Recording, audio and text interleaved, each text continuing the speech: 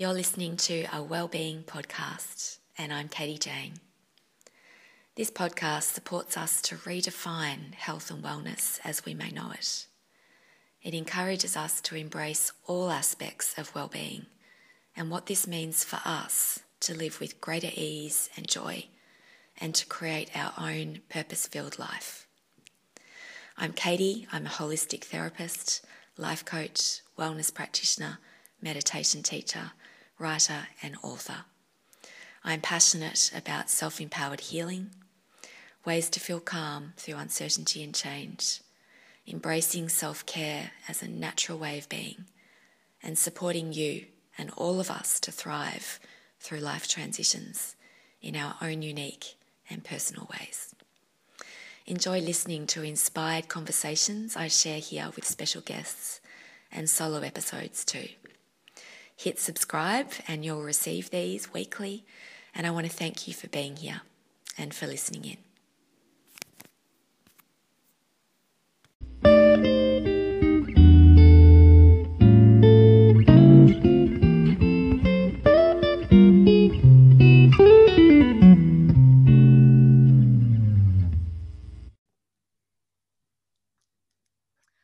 Hi. Thanks for listening in today. It's such a delight to share this episode with you today. I'm sharing a conversation with Kimberley Smith, and it's really beautiful to have Kimberley sitting in front of me here because we're doing this over Zoom. But to those of you listening in, of course, on this podcast, Kim is a writer, a singer and a coach.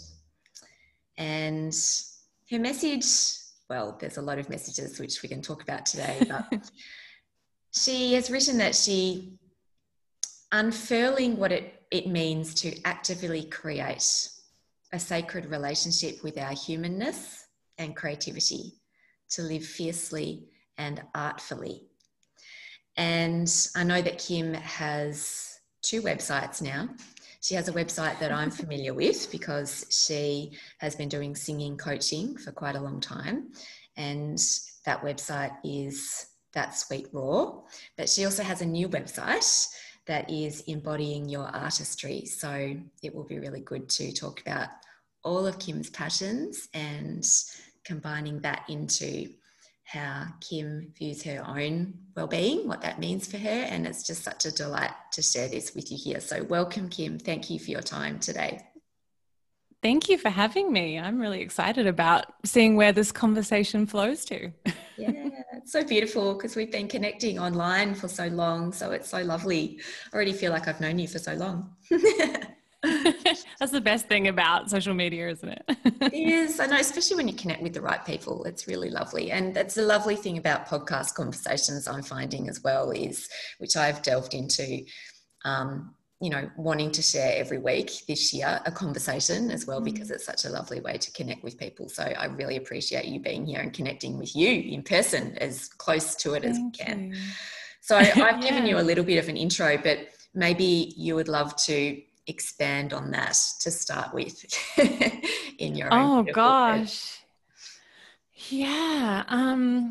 Well, that captures a lot of it, but I guess if I can just do a brief kind of backstory, I have always loved to sing. I studied singing at university, and it really stripped a lot of what I loved out of it. It became very serious. It became very competitive.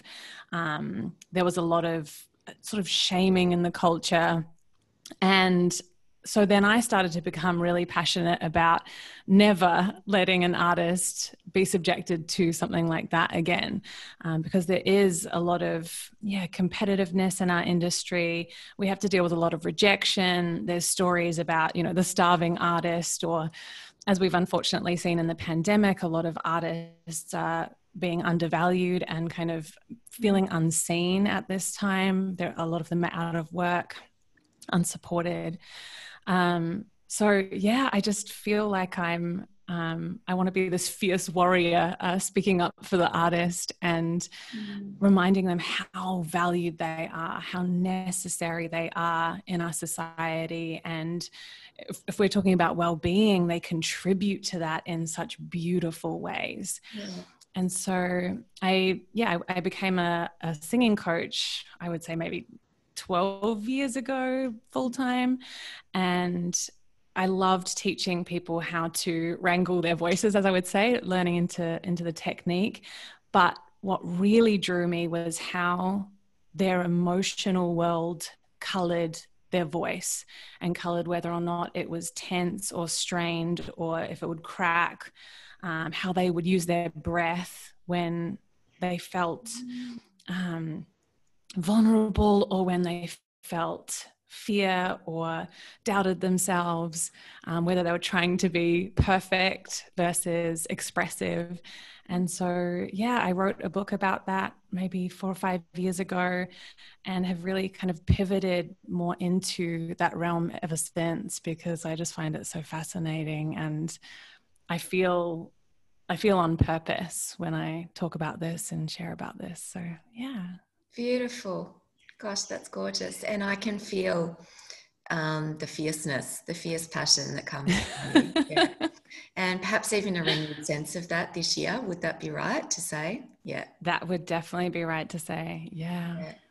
It's really interesting that you've mentioned about COVID and the impact that that's had for artists. So not being in, I guess I'd call myself a creative, and a lot of people would call themselves creatives, I guess, but I'm certainly not an artist, although something that people probably don't know about me is that I am a singer, but not a professional singer.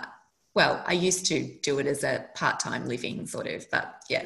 Awesome, so probably that's maybe a reason that we might have connected, Kim. You know how there's often common threads between why people connect, So singing. I never knew that about you. There you go. I don't think people listening in would know that about me either, but I used to be a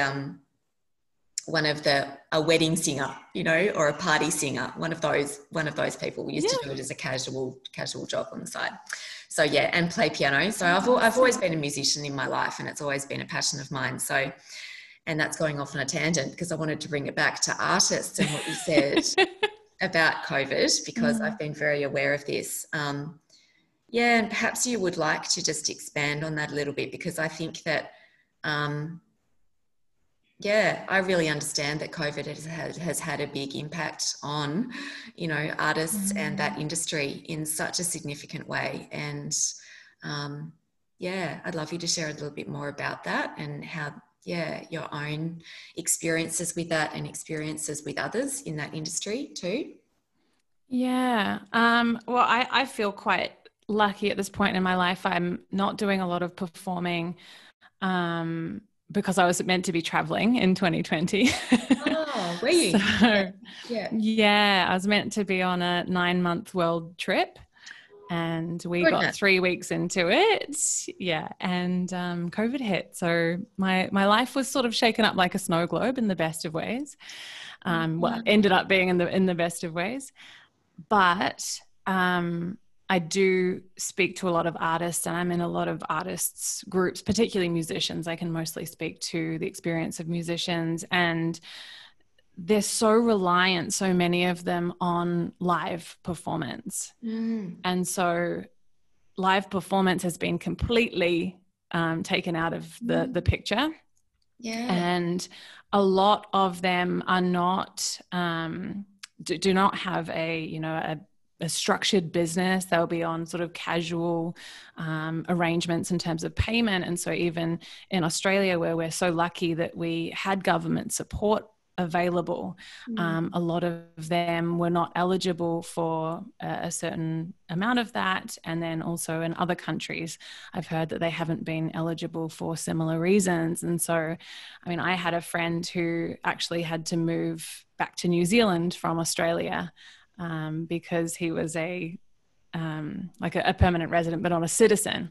And so then you have all of these, people that are displaced and unseen in different ways. So it's really tough, because it's not only their livelihoods, but it's what keeps them vibrant, you know, it's such a big part of them being able to share their gifts with people. And so a few of them have done things like Zoom concerts, Yeah.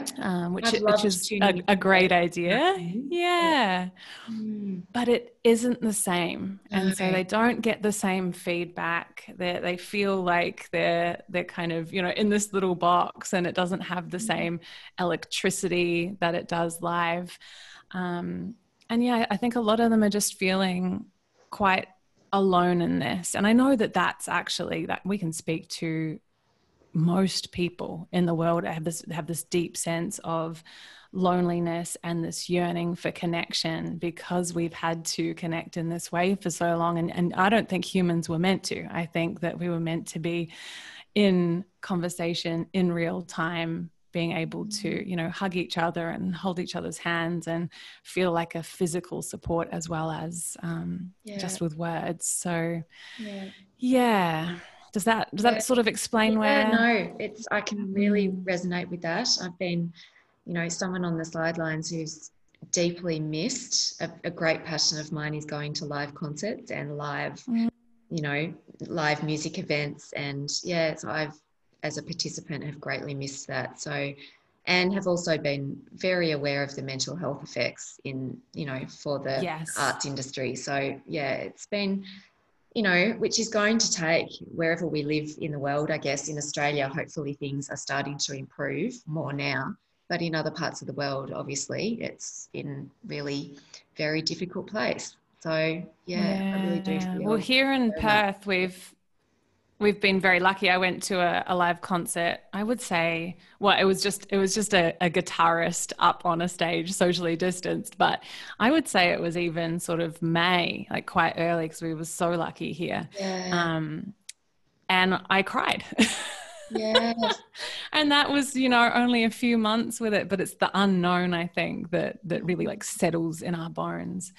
Yeah. And the other problem was that I think it was the UK government released a poster that was supposed to encourage artists to reskill.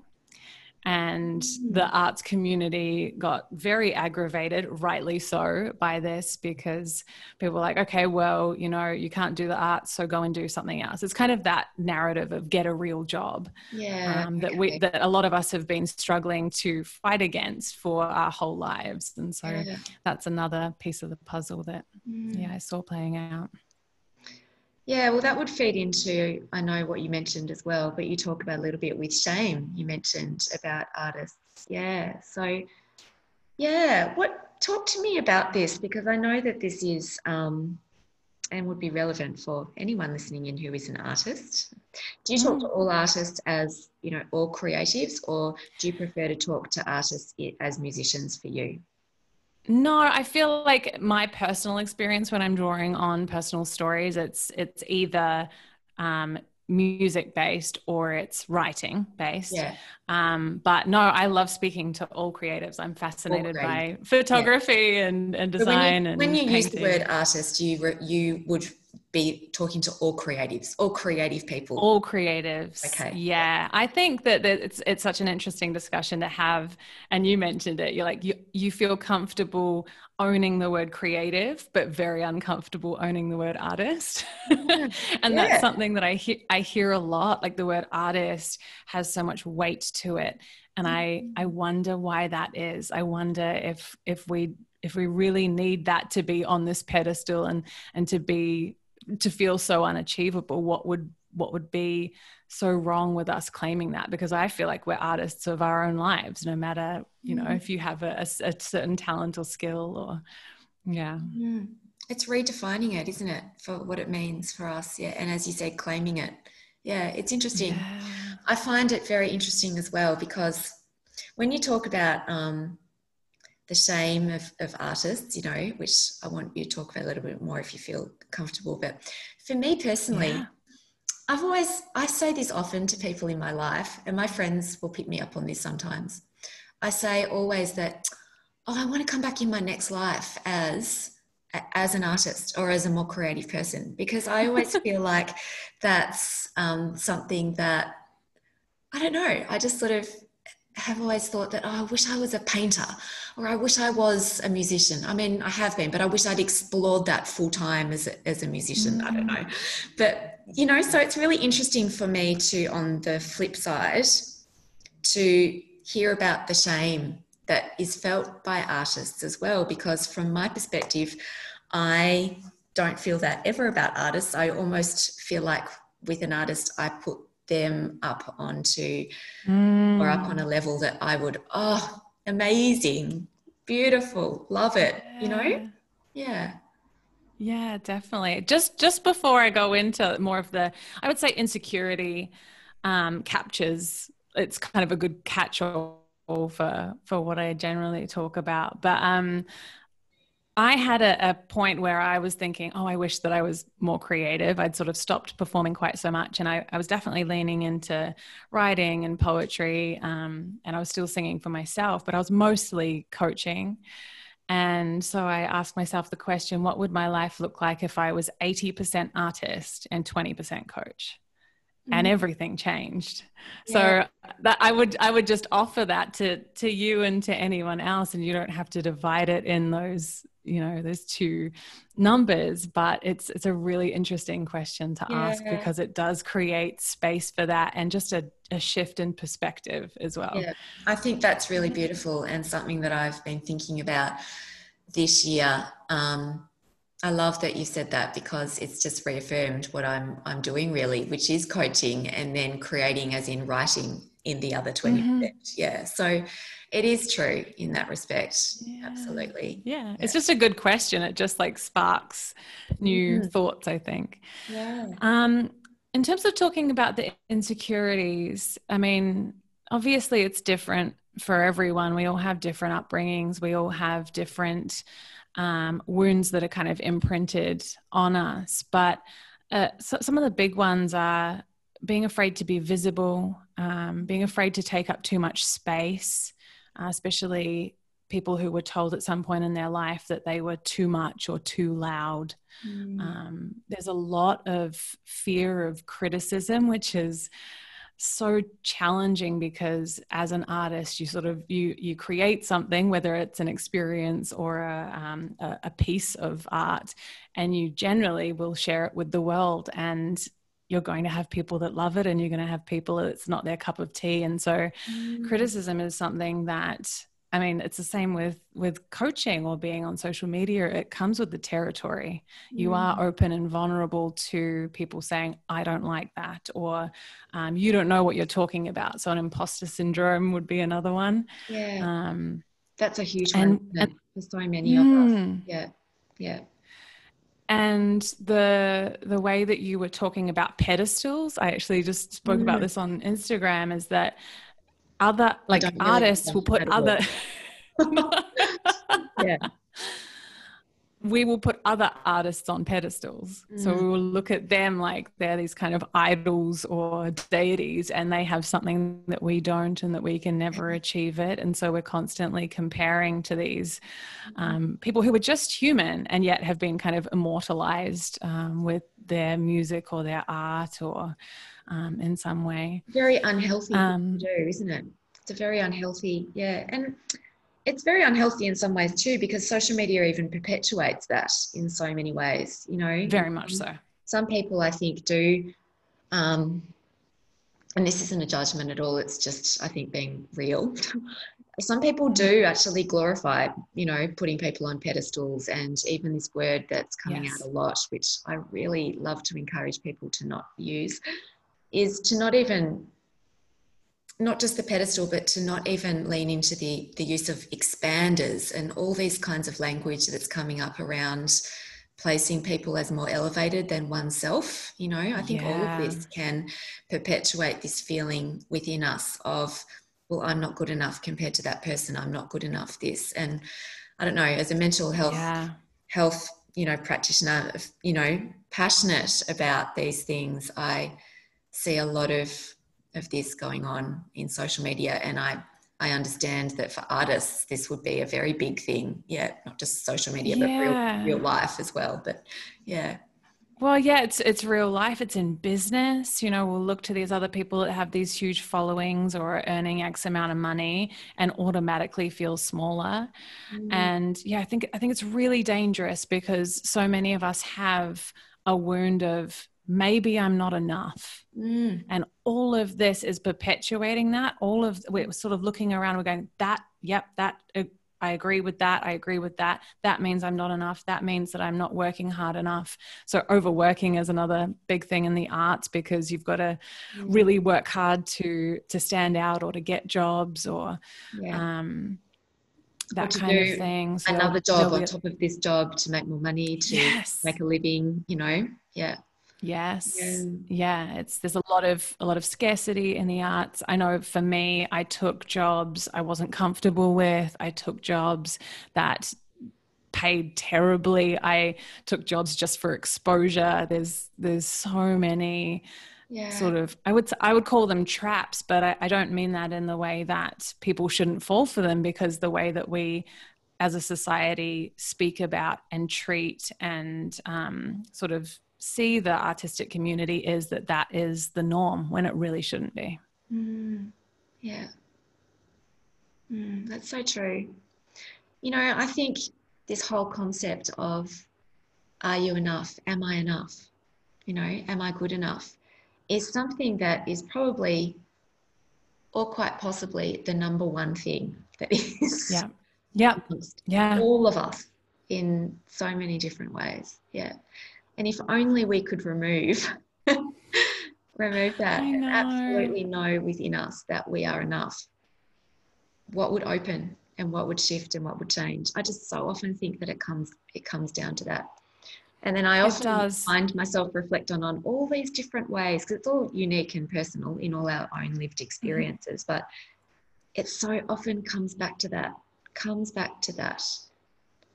this enoughness. Yeah. And I feel that in my chest. Like when you talk about, I feel this worthiness wound in my chest kind of Yeah. reignite. And it's not necessarily even my own. I feel it for everyone. Like I feel like you can actually feel it on social media Oh, sometimes. Like it's almost yes. palpable. Yeah, And absolutely. Palpable would be the word. yeah, Tangibly, I feel it. yeah. Yeah. Yeah. And It's the reason why I very frequently step away when I get that energetic sense of that feeling through it. Yeah. yeah.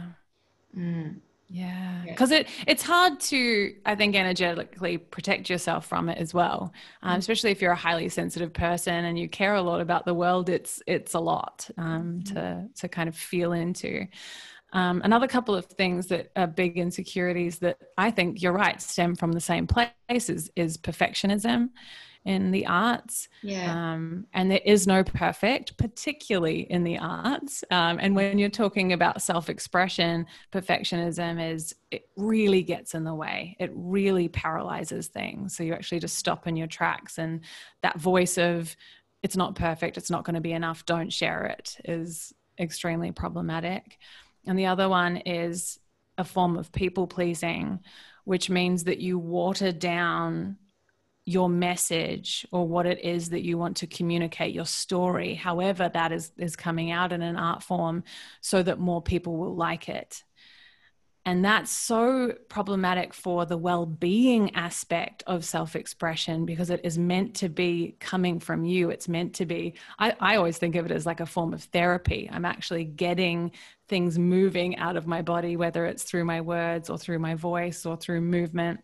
Mm, And it is authentically me. It is honestly me. And there's something really beautiful about having the courage to do that. And if you're watering it down, you don't get that. And you also are still going to get criticism or people that don't like it. And it wasn't even honestly yours. And so that mm. can be, yeah, particularly a brutal kind of double whammy to experience. Yeah. I love so much about how I can feel the passion from you and how you talk about the embodiment of the experience. Yeah. So I Yeah. know that that's something that, well, that probably comes down into when you use the words sacred relationship with our humanness. That just Mm. reminded me of that, just because you talk about a lot of embodiment of things, and a lot of, I know that a new offering that you've got coming up as well, we might as well take some time to promote this for yourself at the moment. But that's part of your new website as well. But yeah, it's probably a perfect lead in to talk a little bit about that, you know, because this embodiment of it, the movement of it, how you just mentioned that it's a huge part of the well-being aspect of it as well. Yeah. Yeah. Yeah. Well, I find that so much of the arts, when you put it into institutions or you melt it down into methods, starts to lose the expression and the physicality of it and the uniqueness of it. And I found that for a very long time, I was singing in my head. So I would be thinking, make this sound sad, rather than my body experiencing sorrow or grief. And actually, it's almost like a channeling or letting that come through my body, speak through me so that people can feel it. Because that's when you feel goosebumps. It's not me thinking, I'm going to make a sad noise. Yeah.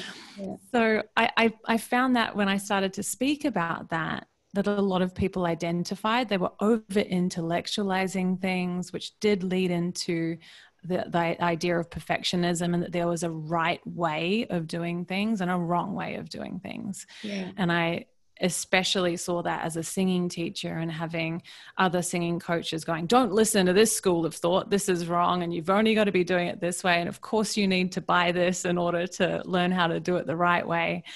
And singing's a really interesting thing, because there are a lot of beautiful singers who haven't had training, who just naturally use their voices. And so something I was really passionate about is having someone come to me and asking, what would you like to do with this? Like, where is the block in terms of what you would like to share, how you would like it to come out? Where is their tension?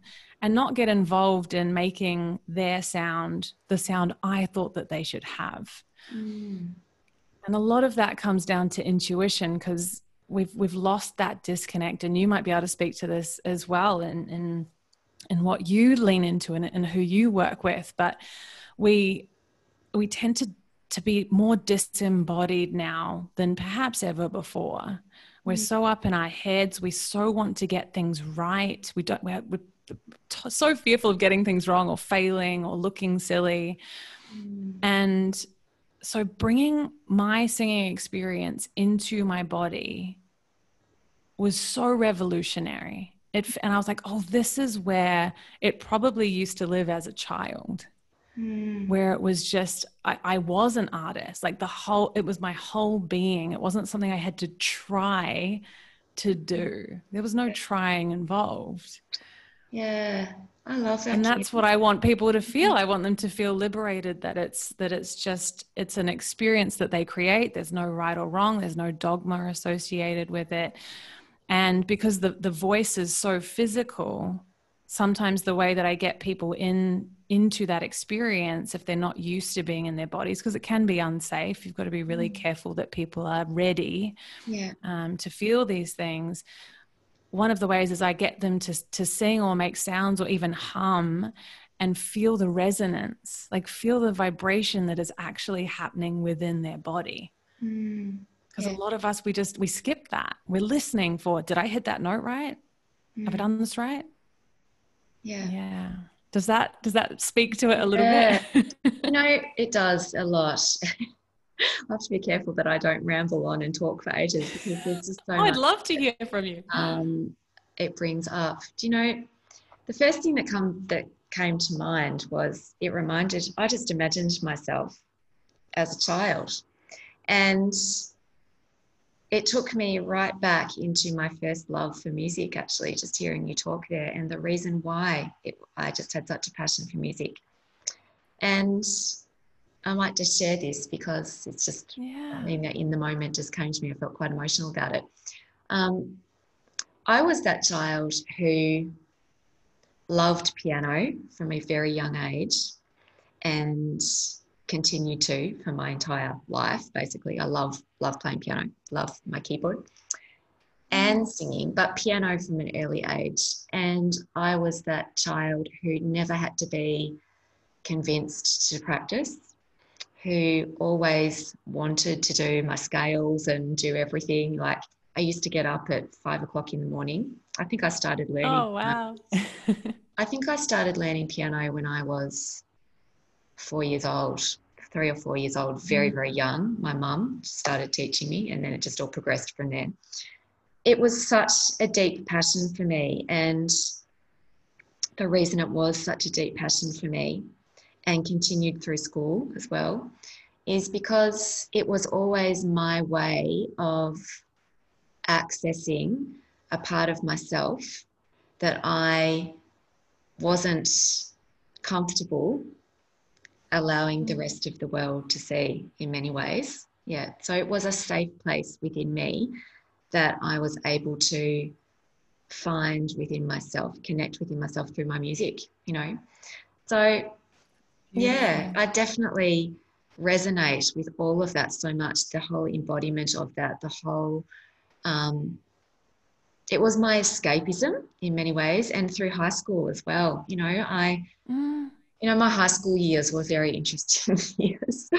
And even though, I went to a wonderful school, had a wonderful education, was very privileged in that way, music was an escapism for me. I would escape my popular group of friends to go and play down in the music room or sing with a group of people instead of being part of, I don't know, it was just interesting how it definitely has been a really, a way to really connect with myself. And I always get this vibe from you that it is a way to come home to yourself, to come. Hearing you speak just really brought me back and home to myself of the richness and the experience of that in my own life. But when I also hear you talk about, the discomfort that we have with sitting in our bodies and with our feelings and emotions, that yes, I really do feel that a lot for all of us. And I think that we as human beings don't find it easy to sit with emotions, to be with emotions, because it is quite uncomfortable to do so. It can be very hard to sit with stress, to sit with anxiety, to be with that feeling of it, to be with grief, to be with loss, and how that really, really makes us feel. And but the absolute importance and safety and trust of being able to do that with someone, is profound, because I know how much feelings and emotions that we hold inside can manifest as physical symptoms, as illness and disease. And if we don't allow ourselves that safe space with someone, a coach, a psychologist, a professional of some kind that we feel safe and trusted to be with, then it can manifest in these really unhealthy ways, or we can feel out of balance, out of harmony in all aspects. And so I think that there is a deep need and allowance for us to be with ourselves, to be with it all, in a safe and trusted way. I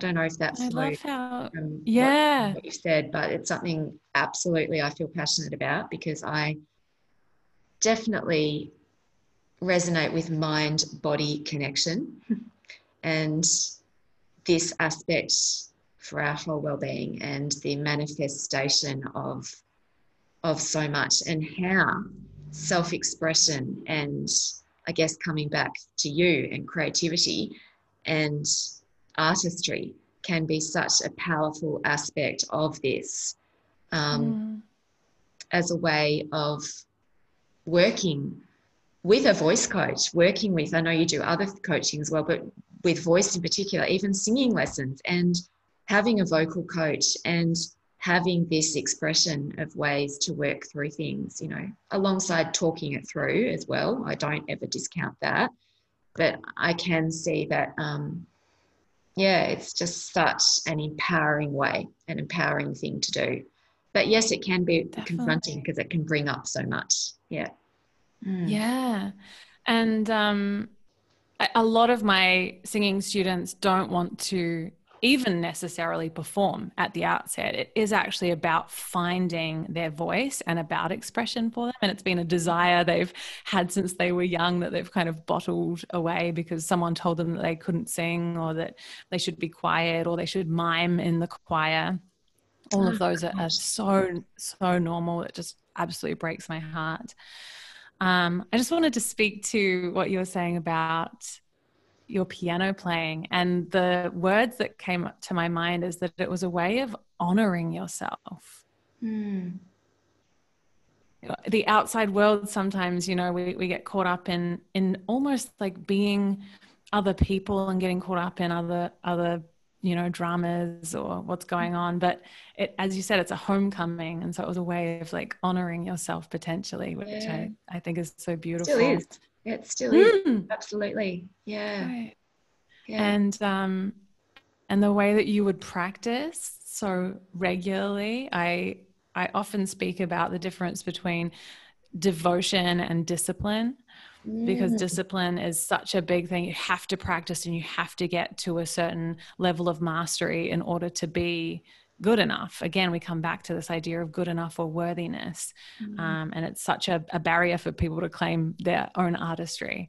Mm. And I'm not interested in discipline. So I've got students that are like, I just cannot make myself do the scales. And I said, cool, well, let's take the tool and the idea, the technique that we're working on and do it in the song. Like, I don't want to be this person that tells you that scales are better than actually doing it on a melody that you're going to be singing on. It's just someone decided that a long time ago. And I would rather that you really want to be in it, that you want to Mm. participate in it rather than leave it because it feels too boring. Or I often think that music can become more mathematical and Yeah. scientific than it can be expressive. And so I'm Yeah. always about let's figure out a way to make this devotion versus Devotion. discipline if I that love doesn't that. work for you. It's so beautiful because it's almost like Yeah. an effortless, reminds me of meditation practice, of being, Mm. devoted to an effortless meditation where it feels, you can just feel more calm and ease. But no, I mean, discipline is something, discipline is ties into all those themes of placing pressures and expectations on ourselves, striving and pushing and trying so hard. And I know those themes so well in my own life, Mm. certainly from being a past marathon runner and run training for hours and hours and hours and pushing myself, trying so hard. And we all can relate to that in all aspects of our lives. I think it's such a common theme. And, having to have I guess discipline can be not a bad thing if it's something that we feel good about doing. We have a Exactly. discipline or Some a people love the idea consistency of with it. discipline. It depends how you redefine it, I guess. But if discipline is something that is something that you're feeling that you should do or that you must do, or that's taking you into that place of expectation or pressure and out of yourself rather than in a consistent sort of flow, that this is what I choose to do, this is what I want to do. Yeah. Yeah, But well, again, it's an devotion, honoring of creativity yeah, versus, yeah. yeah, the should. And so the reason it sort of came to me is that I was having people come into my studio with shame that Yeah, they hadn't practiced. yeah, And I found that so fascinating. I was like, I'm not judging you. I'm not disappointed in you. Like, yeah. I want this to be whatever you would like it to be. How can we navigate this so that you don't feel this immense pressure? But you're right. Our society is about excelling and striving and success and Mm. being more, getting more. And so that's why I feel like I had this moment with self-development that I was like, there has to be some middle ground in this. It cannot be constant growth. There Oh, has to be a part where we sit with, I'm not growing, I just am, and I'm worthy. mm. that's hard. Like people think, like people actually sort of distract themselves with the constant growing, I think, because it feels like they like momentum and society encourages the momentum. And so there is that discomfort when you come back into your body and your emotions, and you just are. You don't need to change. It feels strange, but it's what we're craving. And so I think that's what I love about that side of my coaching, is that I can witness people and remind them that they are perfect as they are in their humanness, that without doing anything, that I can see you and I see your value. And it always brings tears to people's eyes. That's all that they want to hear. They just want to be acknowledged. Yeah. And back to what you're saying about emotions being uncomfortable in the body, it 100% is. And I think grief is the hardest one. I'm not going to go on a tangent into like how we see grief and death in our society. That's another podcast in itself, but it adds to it, of course. But I like to think of when I'm sitting with uncomfortable emotions, anxiety is a big one for me, that it reminds me of my aliveness. That helps me if I look at it as a sensation. So for me, it's usually a tightening of my chest, or maybe it's like a sweatiness or a tingling somewhere. I'm like, okay, I can sit with tightening. I can sit with tingling. And it reminds me that I'm alive. Versus if I just numb this out with TV, with consumption, with alcohol, with whatever, we all have different things that we turn to. Yeah. I feel more numb. I don't feel more alive. And that's what I think so many of us are wanting. So many of us are wanting to, and I think this comes full circle. What I see devotion to creativity as being, and the embodiment of that and involving emotions and expression in that, is a real participation in our lives. Because we're such observers so much of the time. Participant in our own lives, in our enlivenness. Is that a word? Yeah, I love it. That's exactly where I'm going with this. Yeah, with creating art out of your life, you have to be a participant. If you're just watching, we don't get the same, that same vibrancy. Perhaps the question is, Kim, perhaps the question is, how can I bring devotion to this? Rather than, just switching it around, rather than, if it is discipline that is leading to an out of body experience that's feeling pressured and expectation, all those not so helpful things, is the question, how can I bring more devotion to this? I guess it reminds me of questions like, how can this be lighter? How can this be easier? How can this support me more? Well, how can I bring more devotion to this? Yeah. Yeah. And devotion kind of pairs in with the whole idea that this is sacred. Like this can be part of me. It's a part of me connecting home to oneself. Yeah. It's really special. And it's a gift that we give ourselves. And I think going back to that worthiness wound, because people are like, how do I make time for this? And that's what it is. It's that we don't think that we deserve to make time for it. We're so caught up in what we need to achieve and do and produce and be seen to be doing because we don't feel like we're enough. And so we're constantly chasing and trying to live up to other expectations, whether it's societal or actual people in our lives, that our own devotion to our self-expression and just who we are as a human and our own needs and what brings us back to home and wholeness is left till the very end. It's after laundry, for God's sakes. Yeah. I know exactly what you mean. But if you are 80% artist and 20% other, does that change things? Going back to that question, maybe, maybe not. It's a very interesting thing, isn't it? Both of us being involved in the self-help and self-improvement space where there is, and there can be, if you choose to lean into it. I would encourage people to not choose to lean into it all the time. But there can be it can add to pressure and expectation of I must improve myself. I must change myself. I Mm-hmm. must fix myself. Yeah. Instead of, just this acceptance and allowing and being just who we are. Yeah. And I think that sometimes that can feel really, I don't know, more uncomfortable or even perhaps boring to some, to just be, to just accept that, I am.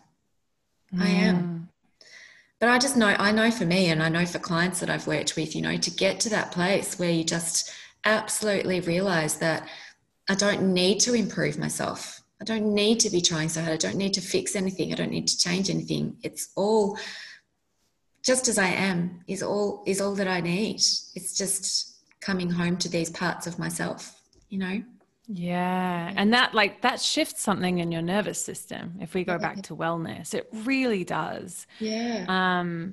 And I agree with you. It takes you from, I don't know, from that adrenaline output to the noradrenaline in the chemistry language, but from pushing and striving to the rest and relaxation, to the restoration, the renewal, all those beautiful, luscious things, and I don't mean it as a judgment at all in the coaching space, because I think there are some very, very good coaches out there and it's wonderful, but it is actually a reason that I really do value being a therapist alongside, because I do deeply value therapy as a space that doesn't encourage people to fix or to change or to strive and improve oneself.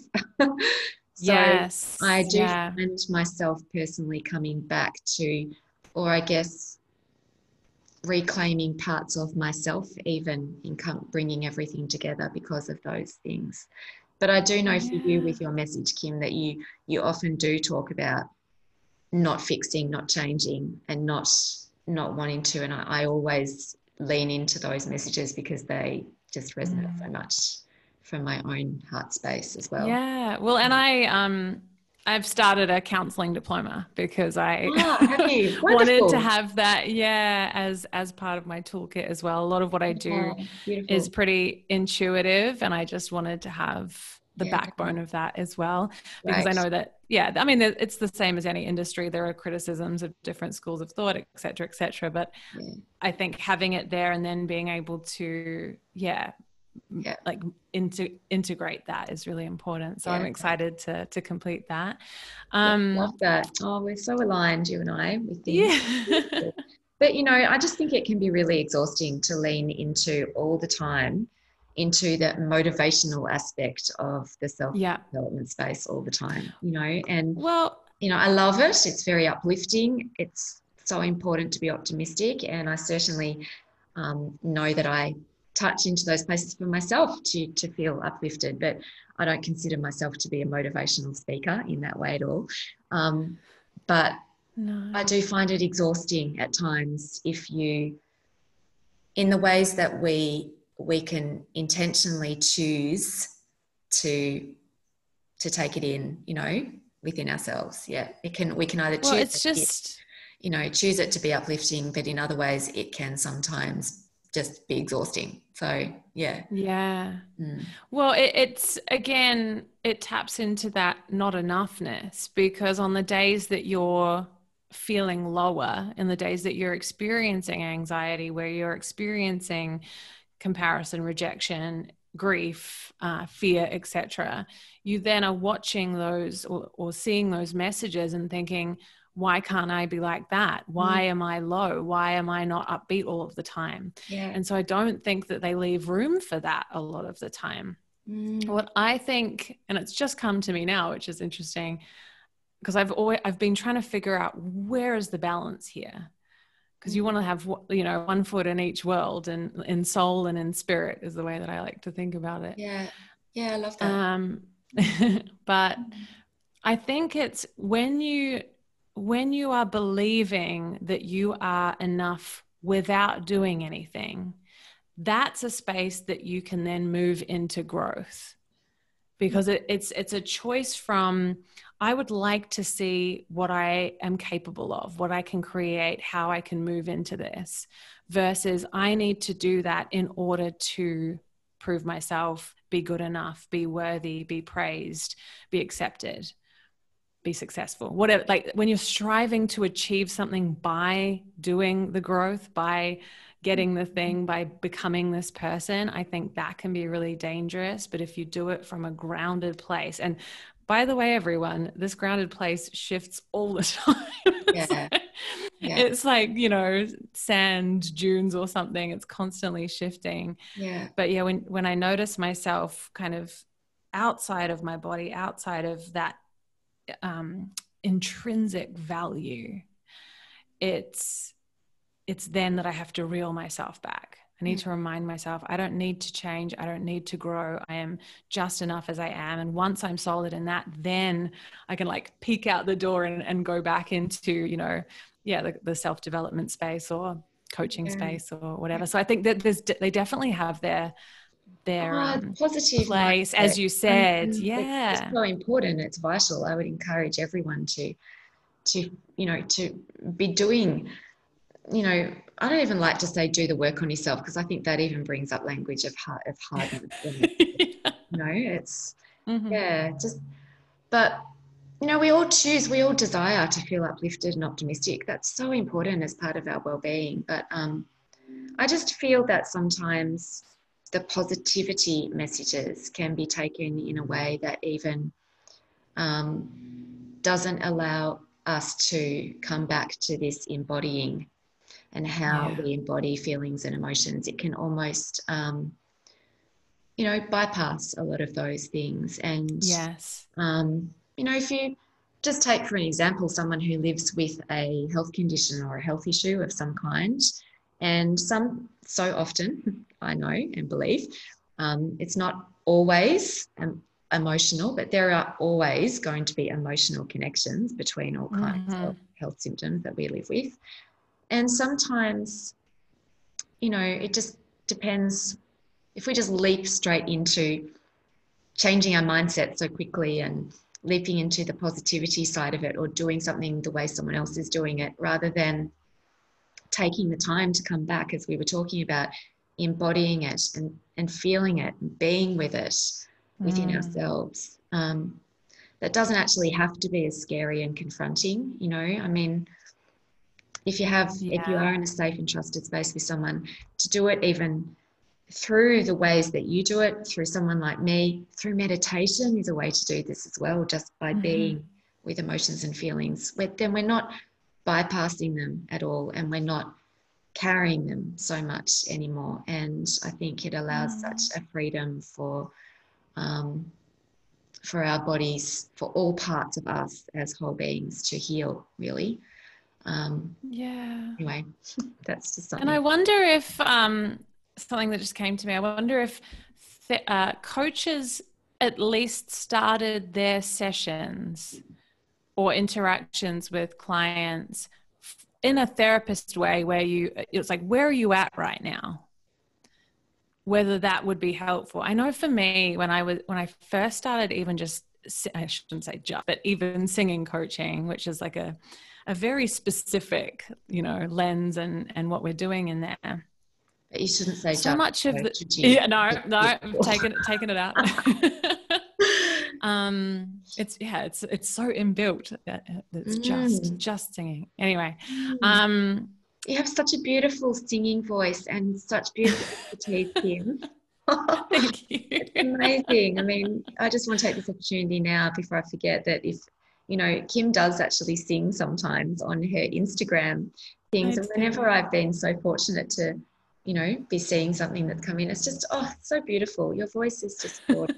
It's very soothing. Thank you. Yeah. Thank you. Anyway. Yeah, it feels that way now that I don't micromanage it. I want to just let it come through. But yeah, I found as a particularly early in my coaching career, the movement or the improvement of my client was very important to me, not for them, but for me. So to make me feel like I was doing a good job.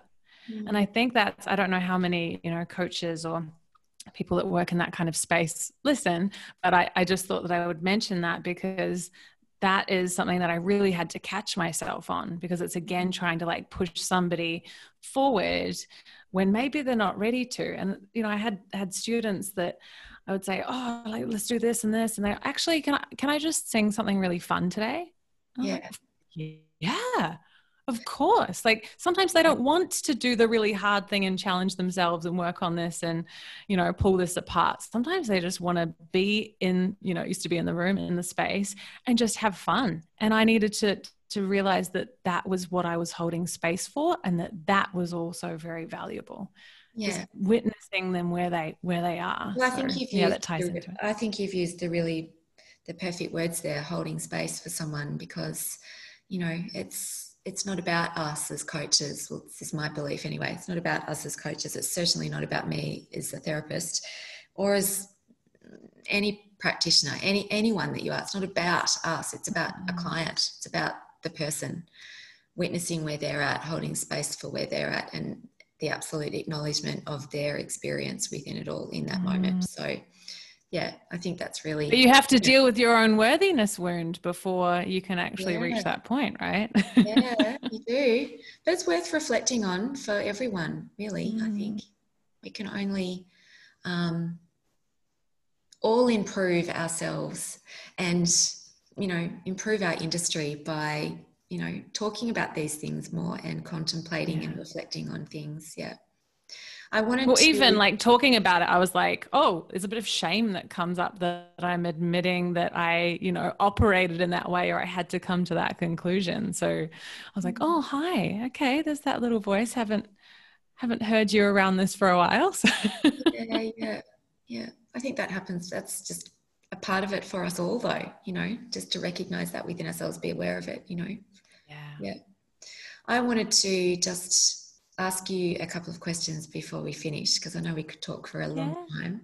I think it's a really interesting topic to talk about, and I know that you will have had experience of this yourself, is the whole concept of failing and, you know, not wanting to be brave or wanting to I don't know, do things, or, you know, because we might have a fear, can't get my words out, a fear of failing, or even feeling that failure is a scary thing or a not so good thing. And I wanted to ask you this because you would have had experience with criticism, I imagine, as a musician, because I know that you've put a couple of songs out there, haven't you, as well?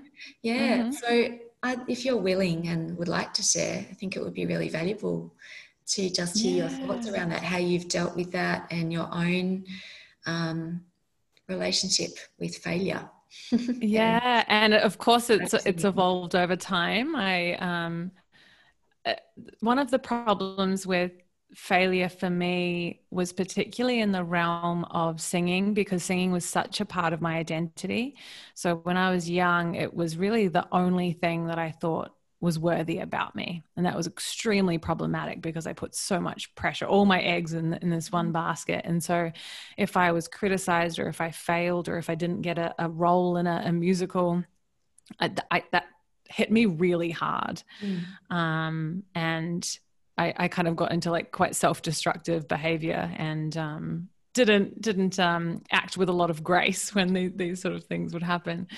So it's sort of my teen years and early 20s. A lot of actors and actresses would relate to that. Yeah. It was really tough.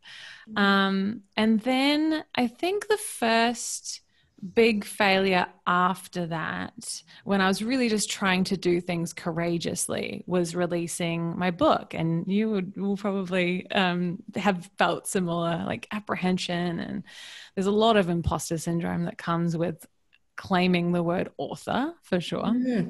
And I got a really bad Amazon review. And it really hit me because of this one phrase, which was it was like something like a average book or bad book from a failed artist. So he called me a failed artist. I thought, you know, oh my gosh, like maybe I am. And all of the, you know, the worthiness is just completely erupted on me. I ate chocolate chip cookies for breakfast. I like bawled my eyes out. I rang my, you know, my best friend and kind of was like, this is what's happened, and had her just remind me who I am. I think it's so nice to have somebody that you can reach out, whether it's a friend or a professional, to just ground you in who you actually are, because it can spin you out. You can completely just not see any of the good. And I couldn't definitely hear or remember any of the great reviews that I had, or emails, like powerful emails from people that I'd had about this book. And the way that I actually moved through that was I had to take my own medicine. I had to feel into the ferocity that I have defending other artists and give that to myself. And I did that through a podcast episode. And I think it's my most listened to podcast episode, where I wrote them a letter. And I was like, you know, I appreciate that you're able to have your opinion, and I don't know what's going on with you in your life, but this is not okay. Like, you know, you probably haven't done anything like this before. And this is what it does to a person when you say things like you're a failed artist, from, you know, a screen and a faceless, you know, username. And I think it was really nice to create something of value out of that. It really it helped me move through that. And with the music, I realized that I didn't know what a success was. So I think this is really important when you put something out into the world, is to gauge what you even want out of it. Yes. Because I did it. Like I released these songs, and that was what I wanted to do. And I'd convinced myself that was all that I wanted. And then months later, I reflected on, actually, you know what I want? I wanted it to be played on the radio, but I didn't back myself enough. I didn't get a manager. I approached like 2 radio stations in this furtive email that I didn't follow up with. I did very little promotion because I felt uncomfortable claiming myself as an artist. And so then I had to sit in the failure of, you didn't go all in, you didn't back your own art. And that was tough, because it's not necessarily a failure that everybody sees, but to not have believed in yourself and always wonder, like, what if I'd gone for it? But it's a beautiful lesson. And so with all of my failures, they show me something about myself. And I don't know, there's lots of quotes that talk about, like, it's only a failure if you don't, you know, learn from it, or you don't receive the lesson. And it's super cliche, but it actually is incredibly true. I think it's just so true what you said though about, you know, when you're creating something or when you're putting something out there, to know within our own selves, our own hearts, what's my intention with this? What's going to feel like success for me with this? And fulfillment, and to be really clear about that, because firstly, it helps us, doesn't it, with our own direction and taking consistent steps maybe to doing things so that we're not holding ourselves back with that. But also, I think that it can just really ground us in knowing, well, what's my intention with this? I'm creating this, I'm putting it out there, and do I want this to be a bestseller, or am I happy for this to be to just reach, you know, the hands of the right people, or am I happy for this to be just I don't know, whatever it means, you know. I had to do this because those are world apart. You know, I think that when people are writing a book, for instance, that's something that I can relate to with it. And you know, do you want this to be a bestseller, or do you want this to be something that you just gift to your clients, or do you want this to be something that's an ebook and that you can just download, or do you want to promote it? Do you want to PR it? You know, to be really clear about that, so that I think it lessens the sense of failure in oneself for one thing. But I don't know if there's any answer failure or the criticism that we receive. I mean, that would have been very difficult to receive, that criticism on Amazon. I've heard these stories so often from other people. And yeah, I just well, and then it was deleted. yeah, It was so weird as well. Like yeah. I released the podcast Well, episode, and I don't know if their account got mm, removed because they left very bizarre right. reviews on a lot of things. So I don't know if Amazon deactivated the account or if they heard my podcast. That's the story I tell myself, is that No, they that's heard it also and they're like, interesting to you're know that they right. left a lot of reviews on a lot of different things. So, and the other thing, it's very easy to say this in hindsight and to be external to the situation when it's not happening to myself. But, Yeah, you know, when there's criticism that comes, you just never know what's going on in that person's life, where it's coming from. exactly. They potentially might have called you a failed artist because they are feeling that failure within themselves. They're feeling that they're a failed artist. So, you know, or all kinds of reasons. We just never, ever know. And so I something also that think we I need to be always think, discerning. yeah, and You go. something I think is really empowering as well is to, for anyone who is receiving criticism like this, because it's going to happen to all of us if we're creating something and putting it out there in the world, creating, you know, launching a book, launching a song, doing whatever it is, you know, smaller scale or grander scale, we're going to receive criticism of some kinds. But to remind ourselves of, well, first of all, to remind ourselves that we don't know this person and we don't know their background or where they're coming from or what's going on in their lives. And we don't know that it's even, you know, to invest all of our energy into soaking up all of those words and letting that rip our souls out. It Yeah. really, you know, might not be worth our energy doing that at all. And also just to go back to those other emails, the other words of beautiful things that people have written to, you know, empower us and to help us to go back into that place of self-belief that we know it's true, you know, because when we launch something into the world, we do it from a place of self-belief. We get to that place of self-belief where we go, I know I want to create this. I know I want to publish this. I know I want to put it out there because I do believe within myself that this is something I love and the right people are going to love it too, you know? So I think it's important to go back to those emails that you receive that are full of positive words, to let go of that one review, you know. Well, and we need to be discerning about who we take criticism seriously from. And so Brene Brown has a fabulous quote about, and I'm going to butcher it, but it's, if you're not in the arena getting your ass kicked, then I'm not going to take your opinion. And I think that's brilliant because there are so many people that give opinions on, performing or singing, and putting yourself out on YouTube is the worst place for trolls that I've experienced. And I'm like, well, where's yours? Like, where are you being brave doing this exact same thing? Because they're not. So that can be kind of helpful to add some fire, and then you have the water with the compassion of, I don't know what's going on with this person. You know, let's just give them the benefit of the doubt, or just kindness anyway. But I remember saying also in discount that you're allowed to feel upset by it. Oh yeah. Oh yeah. And I did. I just wanted to ask you, for anyone listening in, that quote from Brene Brown, that's taken from her Netflix, isn't it? From her Netflix. That's a great question. I feel like it was originally in a book, and I want to say that it's potentially Daring Greatly.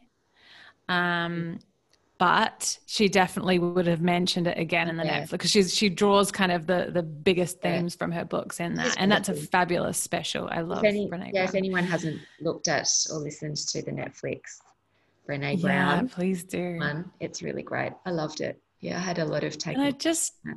And I just wanted to also reiterate that we're only hurt by criticism that is in that worthiness wound. If he'd said to me, like, your beard looks horrible, it would have just rolled right off my back, because I'm like, well, I don't have a beard.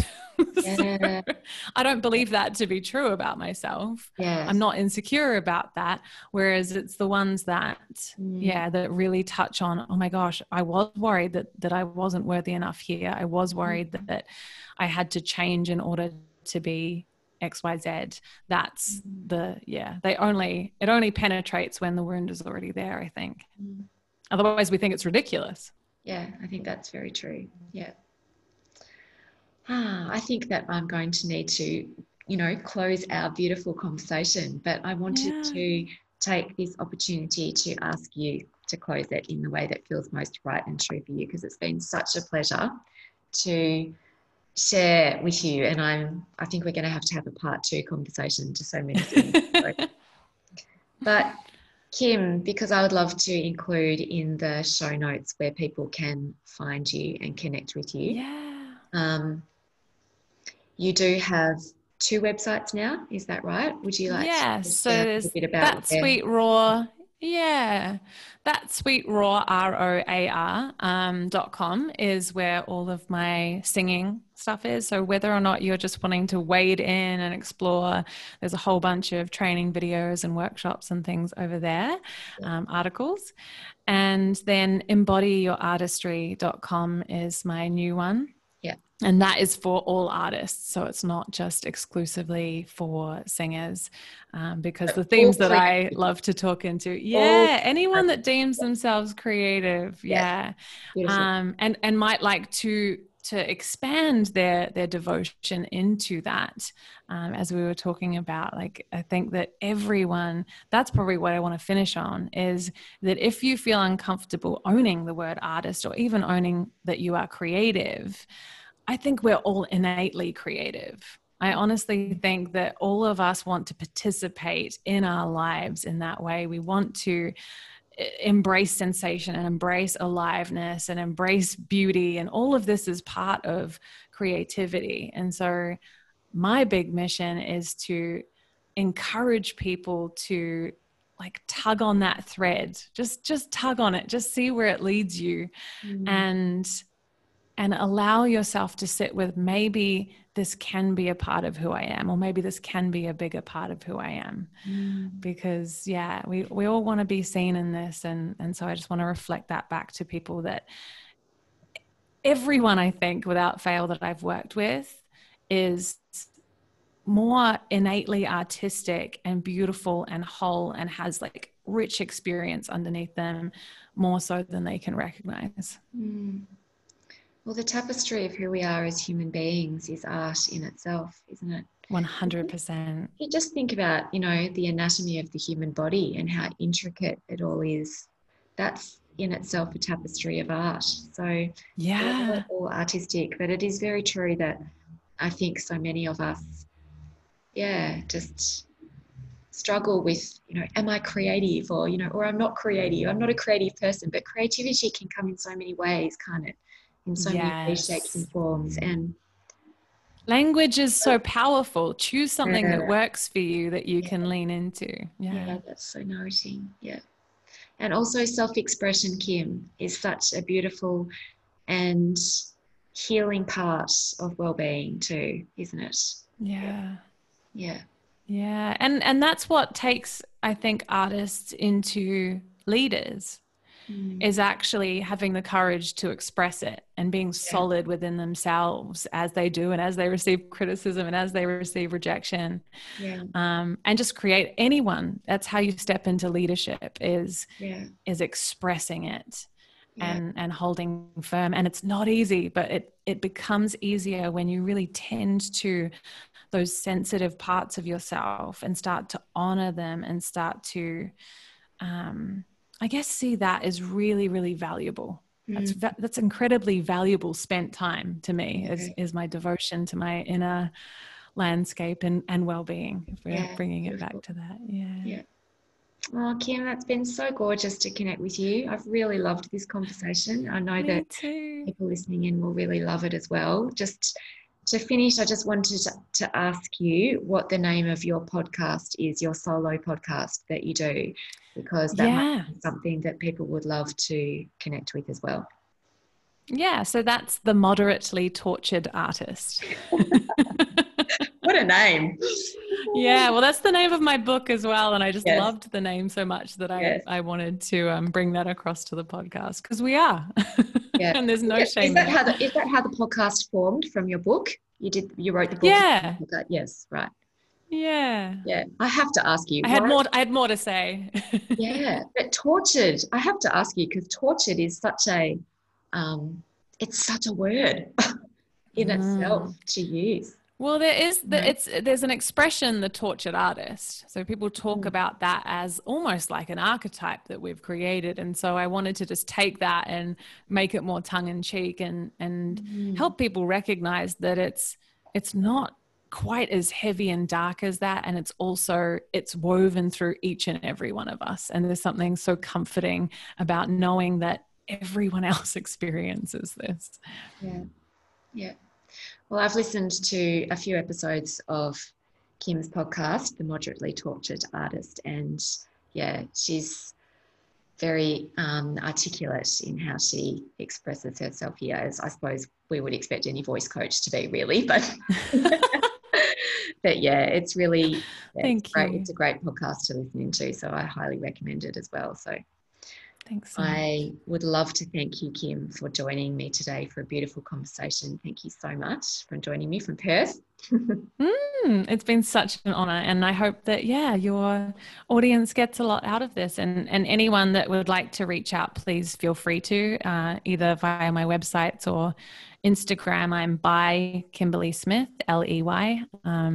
Please just send me a message. I'm always available. Yeah. So I will make sure I put all those details in the show notes. So thank you so much. thank you for having me. So I think that I will just finish the episode now by saying thank you so much for listening into this conversation with myself and Kim. And yeah, I know that you will take a lot away from it, and I really encourage you to connect with her at all those places that we've just spoken about. So, and yeah, I hope that wherever you're listening in, however this finds you, that you're well. And until next time, I just want to say thanks again for listening in, and bye for now.